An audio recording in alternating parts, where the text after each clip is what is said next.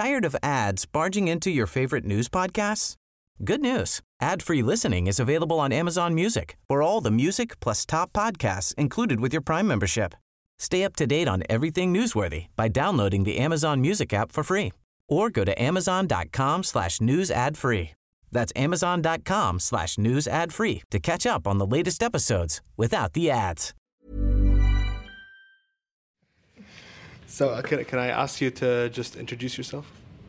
Ahmed Zawi. I'm a dad of four boys, living in New Zealand, in Auckland. And I'm a member of Human Rights Foundation. And we are doing a project to improving the situation of Muslims in New Zealand. Can I ask you to tell me what your first memories of New Zealand are? Oh, it's a hard question. You steer my pen. If you've been living in New Zealand for the last 15 years, you will know this man. You might not recognize his voice, but you know his name. When I came to New Zealand, I was very happy because I felt Algeria and I wanted to be far away from discrimination and dictatorship. So when I arrived to airport of Auckland, I was dreamed when I was in Vietnam that some people circulated me and they stopped me, and I saw on this dream that I arrived on a small boat with my son on sea. And when I arrived, I was very amazed because I see the airport and the water near to the. I said, "Oh, my dream, it's released." I was happy, and then I meet one policeman. He's a tall man. I said to him, "I'm a refugee. I wanted to seeking refugee in New Zealand." He said to me, "Welcome." I was very happy when he said to me, "Welcome," and I very amazed about this. And then it happened. What's happened? The bad thing for me. They didn't give me any information. They put me in prison. It was not good treatment. I didn't get any good treatment when I arrived. Ahmed Zawi arrived in Auckland on the 4th of December 2002, fleeing persecution by the Algerian government. Facing false accusations of terrorism, the authorities detained him for 2 years. He spent the majority of that alone in a cell. It's like hellfire and like paradise. In paradise, because when you were in isolated place, you can talk to yourself. You become a philosopher. It arrived to me to write some poems, to talk, to think about what's happening in the world. It's a lot of contemplations. Other way, it's because you can't do nothing in prison. You are in your room. You are innocent. You feel that you are innocent, and people put you in prison. What's the reason? They can't give me any right to go to the court to accuse me. I don't know what I do. Just I try to keep myself positive and thinking about positive things, and praying and asking God to solve my problem and so on. Mm. Yeah, I think it's hard. The prison is not. No one can say prison is a good place or a place of rest. No, it's hard, and they need to cover. Till now I didn't cover from this pain. You haven't recovered yet. It's still like a cicatrice. You know, cicatrice, what you call in like a scar. Yeah, like scar. Something when you. Yeah. Still in your life. When you remember, when you give me the poems, I read it, I become yeah, it's all right. Yeah. When he was about to be released, hundreds gathered outside the prison with flowers and placards to greet him. Inside, the inmates he spent the last 2 years with waited by the door and applauded him as he walked out. Oh, I started to cry at that time, and I was very excited because inside I become very near to inmates in prison, and I was thinking about them, And then also I was surprised because I don't know what will be. The question for the court today is whether the appropriate response is variation of the warrant to enable Mr Zawi's transfer to the Maungari Centre or release on bail with conditions. We are of the view that bail is the preferable outcome. I'm Mohammed Hassan, and this is Public Enemy. Ahmed Zawi's case captured the country's imagination. Whether you thought he was a threat and should be kept in detention, or that New Zealand should welcome him with open arms, it was hard not to take a side. It split families, caused arguments over dinner. The country was asking itself a moral question. But 12 years after he walked out of prison a free man, do Muslims in New Zealand feel any more accepted? Another New Zealand First MP is in trouble tonight for anti-Muslim comments.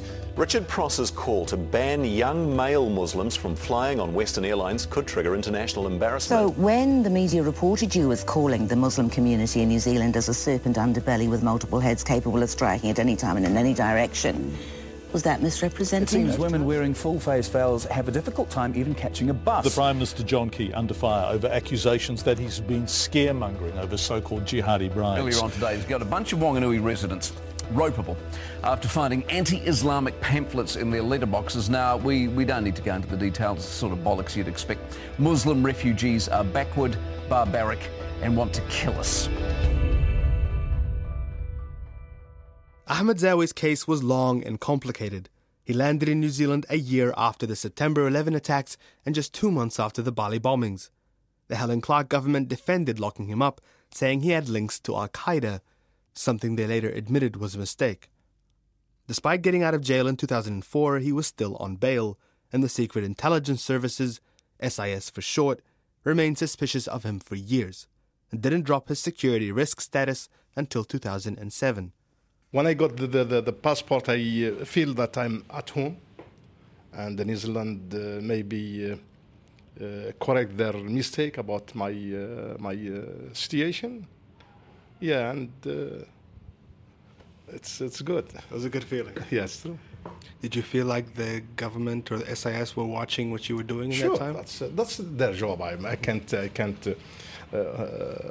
be hostile to such. That's their job. They should do it, even maybe now. You still think that you might be Why not? monitored? Yeah, it's legal. No, I'm not saying. I'm not saying anything. I'm not complaining. Yeah. Did you catch that? He still thinks he's being watched. 8 years after his name was cleared and 2 years after he became a citizen. He's not the only one who feels this way. In 2014, the government passed controversial anti-terror legislation under urgency, allowing SIS to carry out surveillance for 24 hours without a warrant. At the time, there were 80 people on their watch list, 40 who were believed to support Islamic State, and the rest needing further investigation. But others say they're being approached by SIS for different reasons. I got a phone call from them. They said to me, they identified themselves as the intelligence services, and they told me that you're not in trouble, but we want to talk to you about your experiences overseas. So we made a time and place, and I met with them in a cafe. This is Adam. We've changed his name and voice to protect his privacy. He's in his 20s, of Middle Eastern background, but born in New Zealand. There were two guys. Should I identify the names, or was that? No, probably wasn't their real names anyway, but there were two guys, and it wasn't in an intimidating way. It was sort of like, let's sit down and have a cup of tea and just like discuss things like friends and stuff. They made it very obvious to me, like in the beginning of the meeting, that essentially they had been watching me, because they told me like, oh, how was your previous experience as so-and-so? And so essentially they wanted to let me know that, we've been surveilling you. And so, yeah. And then how many times did you meet with them? Was more than once, right? Probably about 4 or 5 times. In the beginning, it was like at a space of about every 2 weeks. It was just chats. How you going? How do you feel about the community? Anything you're worried about? But then they started asking him to do things, including spy on his local mosque and report back. They told him money could be offered, under the table. To protect Adam's identity, I can't go into a lot of detail, but the requests increased, and after a while, he started getting freaked out. I said no to them for several of the job offers that they made. But towards the end, I got the impression that they were sort of starting to harass me. Do you feel like you're still being watched? Yes, but to what degree, I don't know. That's the truth. It's hard to say. I mean, they are called the SIS for a reason. I got the impression, again, I have no evidence for this, I think they were just more interested in just sort of letting me know that they're there. I don't think they think I'm a terrorist. And I don't think they would have offered me a job if they thought I was a threat. Do you think that there are other people in the community that they would have approached, that they would have been trying to... Oh, no doubt in my mind. Absolutely. Absolutely. Whether those job offers were as extreme as the ones that I was offered, I don't know. But to spy on the Muslim community, yeah, absolutely. They've got informants in the Muslim community. They're watching. I mean, on one hand, it's like, okay, well, they got to be aware of, any shady or dodgy ideas that are going around. And so for me personally, it's like, okay, if that's just part of your job in terms of keeping the community safe, that's one thing. The other problem is how you guys actually go about doing it. They're always going to be there. Do you know what I'm saying? They're watching. But if it, whether you like it or not. But if it was up to you... If it was up to me, absolutely not. I mean, who would? He says the meetings left a lingering suspicion in his mind. Were they still watching him? Were they listening to his phone calls? Was he being followed to work or to the mall? But you might go through an experience, and then what happens is your mind latches onto everything. So I'll give you an example. I was at a shopping mall, and this really old woman comes up to me, and she tells me that my right brake is not working, and that's where all the real accidents happen. And around her neck, she has a 2 degrees card. Now, in a normal situation, you won't think anything about it. The thing is, I'm on 2 degrees. So your brain will essentially make an association between the 2 degrees card that she has around her neck and the fact that you're on 2 degrees, and you can't talk about that with people and the truth is, it probably is just paranoia. I don't think now that the whole situation is over, it's nothing. I don't think she was a spy. I don't think it was, but that's what I mean. But that usually happens when you start to go through intense experiences with them. If I see that now, I haven't had any intense experiences with them for the last few months. It's nothing. But when you're going through those experiences, your mind feeds off everything. A youth worker in Auckland, Naima Ali, says Adam isn't the only one. That case is not very isolated case. There's many cases where the youth were approached, as in they got a call from a SIS member and they're interested in hearing about someone that they're concerned about. Unfortunately, some of the youth have taken up that offer, not knowing what their rights were or what they're obliged to say and do. There's one case where there's a youth that's been harassed by the SIS because the first time he got a call from SIS, he declined the offer of a coffee and given information about someone that they're concerned about. And so they called again, and he said, I'm not interested again. They knocked on his door and asked for him, and they couldn't reach him. So they said they'll try again. She says a 14-year-old boy in her neighborhood had SIS officers show up to his house after he posted a message on Facebook saying he wanted to become more religious. In 2015, an ad was printed in a local paper in Wellington calling for Jawasis, spies. SIS confirmed it was recruiting people in the Somali, Arabic and Mandarin-speaking communities. What happened in the Somali community when that ad came out was that there was a lot of hostility between community members, especially within youth. We don't know who's taking up that offer. We don't know who's out there being an informant, spying on our community. I've been living in Ma'awisk for the past 18 years, and for the last couple of years, there has been a shift in the atmosphere of our community. I would say SIS have plagued our community because the youth feel a sense of isolation, mistrust within their own community. They feel that there's a big gap between our community and the youth right now, and nobody is willing to build that bridge. Other community leaders told me the same thing. One said there was a large number of Muslims approached and asked to be informants between 2009 and 2011, with a few reporting feelings of harassment and suspicion. However, the Federation of Islamic Associations in New Zealand, or FIANZ, the country's biggest Muslim body, says while they and other community leaders are in regular contact with SIS, they've never been told that members of the public are being approached. If it is happening, it's not happening with their knowledge or permission. FIANZ says that's disturbing and they want answers. I contacted SIS to see if this was true. Their director, Rebecca Kitteridge, wasn't available to answer questions, but they sent me this statement. We wouldn't comment on specific cases, individuals or methods. A number of agencies in New Zealand, including New Zealand Police and NZSIS, have responsibility for maintaining New Zealand's security, as well as identifying and advising around risks to national security. Agencies work closely with communities to build partnerships and ensure open and constructive dialogue. I pressed them further about whether they do use informants and whether people in the community were offered money in exchange for information.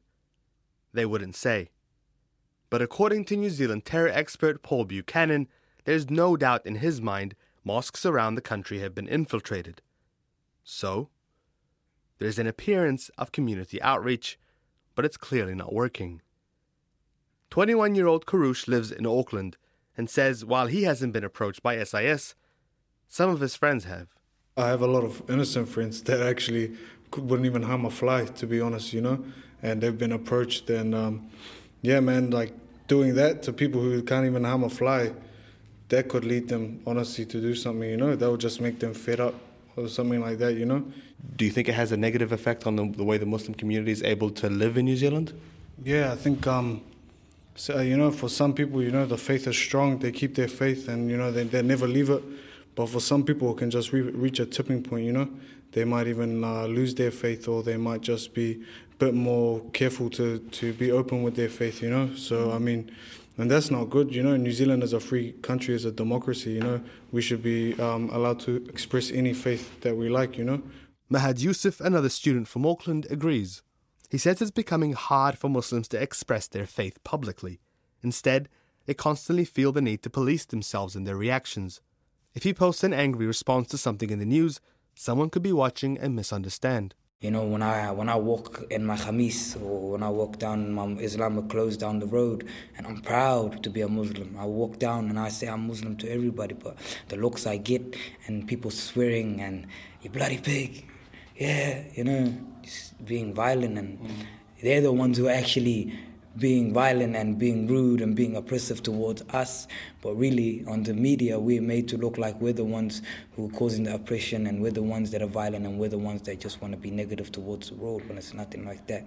What's the worst thing you've had someone say to you?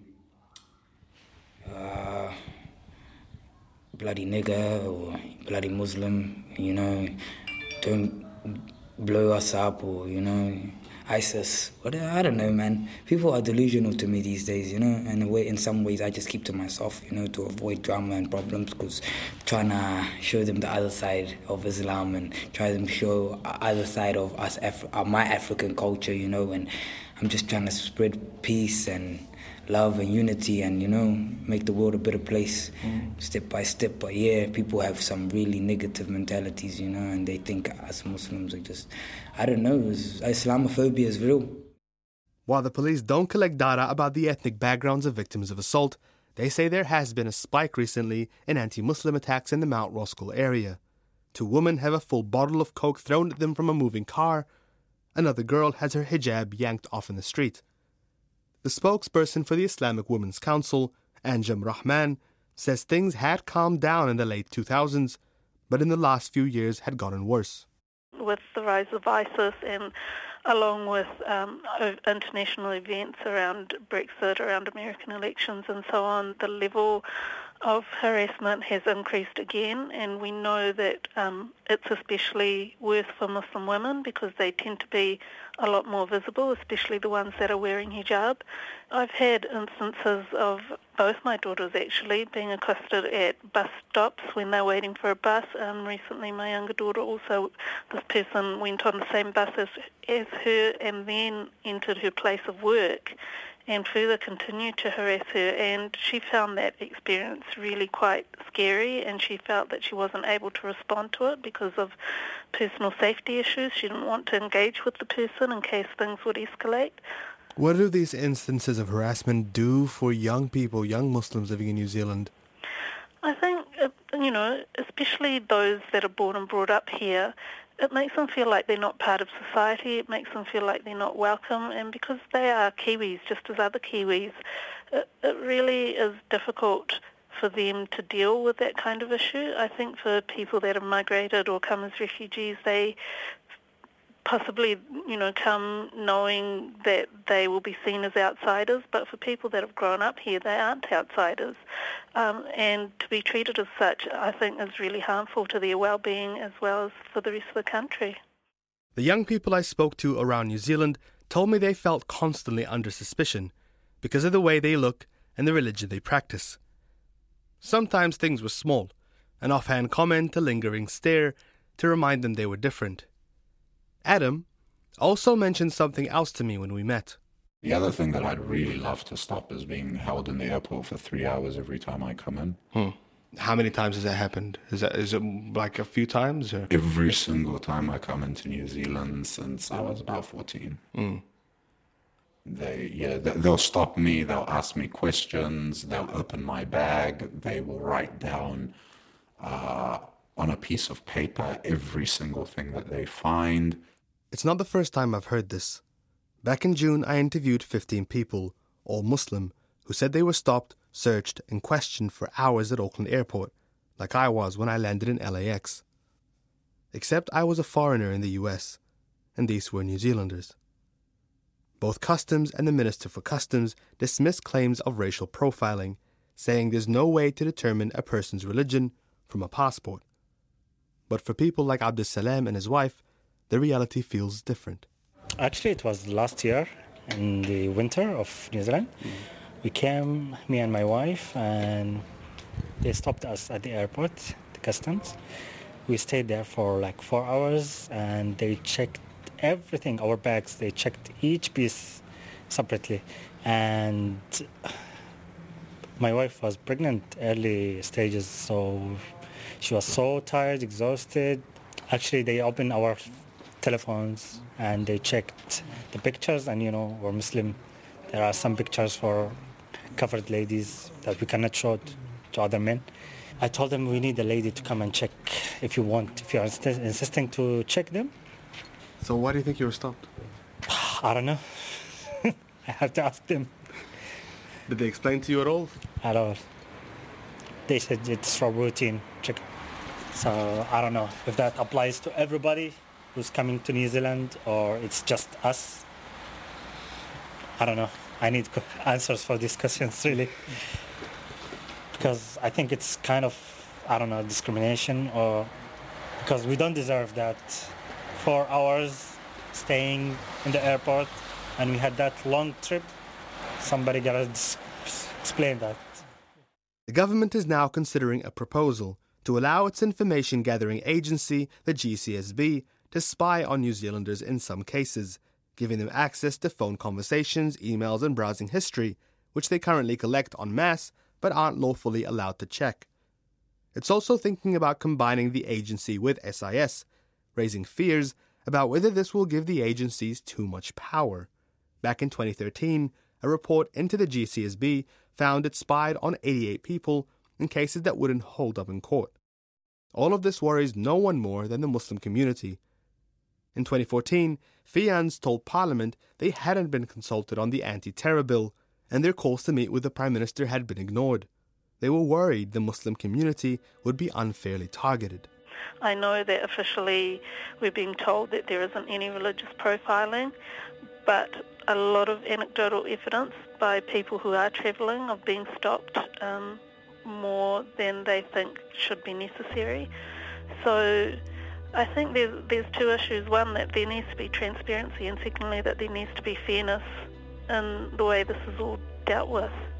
One thing that we've always been clear about is that we're absolutely concerned with the safety of all New Zealanders, and our community comes under that category of all New Zealanders.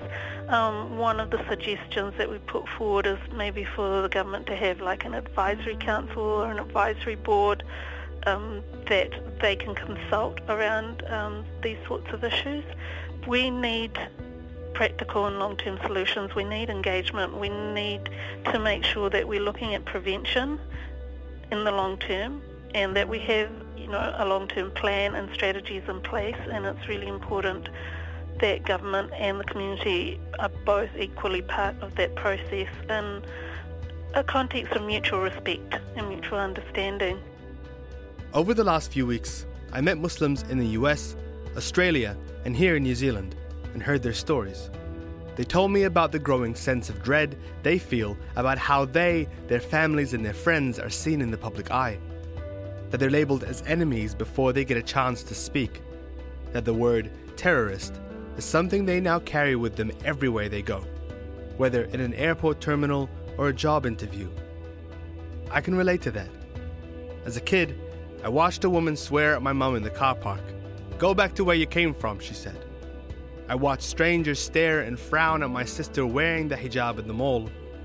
On the day of the Sydney siege, my colleagues at work looked at me like they'd seen a ghost. It was chilling. I started this podcast to help people understand what it's like to be a Muslim in this environment full of fear and suspicion 15 years after 9/11. But also for Muslims, to help them know that they're not going through this alone. سيعود المنتظر حتى متى أنتظر. رأيت طيفي في قرية معزولة وفي أدغالها الكثيفة أرتجل، وبينما أنا أركب برها وبحرها وأملأ نفسي من جمالها ناداني عجوز كبير كأنه الحطب.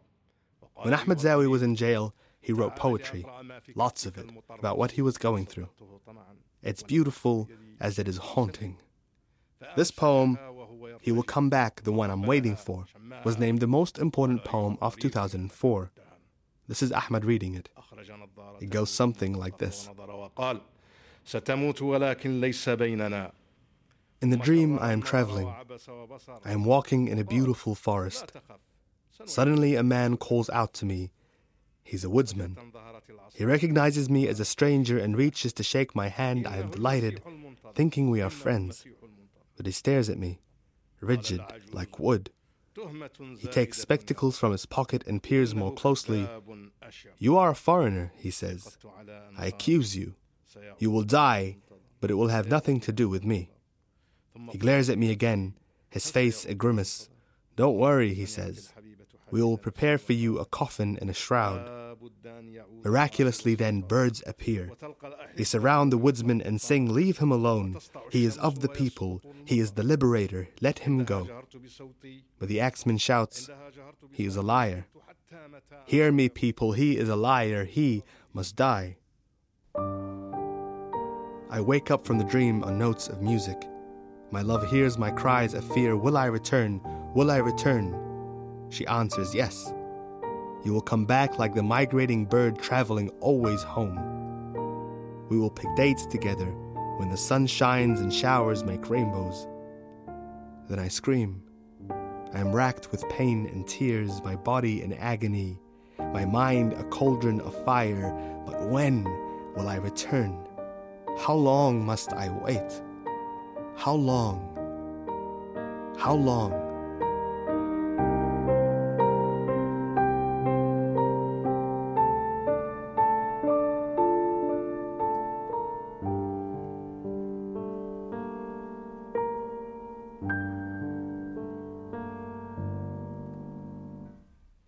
This episode of Public Enemy was produced by me, Mohammed Hassan, for RNZ. Our executive producer is Tim Watkin, and our engineer is Jeremy Ansell. A massive thank you to all the people who shared their stories with us over this series, and to Ngā Taonga for the Zowie Supreme Court audio. You can find us online at rnz.co.nz, on iTunes, and on Spotify. If you enjoyed this podcast, please do rate us on iTunes. It goes a long way. And tell a friend or two. Botox Cosmetic, out of botulinum toxin A, FDA approved for over 20 years. So, talk to your specialist to see if Botox Cosmetic is right for you. For full prescribing information, including boxed warning, visit BotoxCosmetic.com or call 877-351-0300. Remember to ask for Botox Cosmetic by name. To see for yourself and learn more, visit BotoxCosmetic.com. That's BotoxCosmetic.com.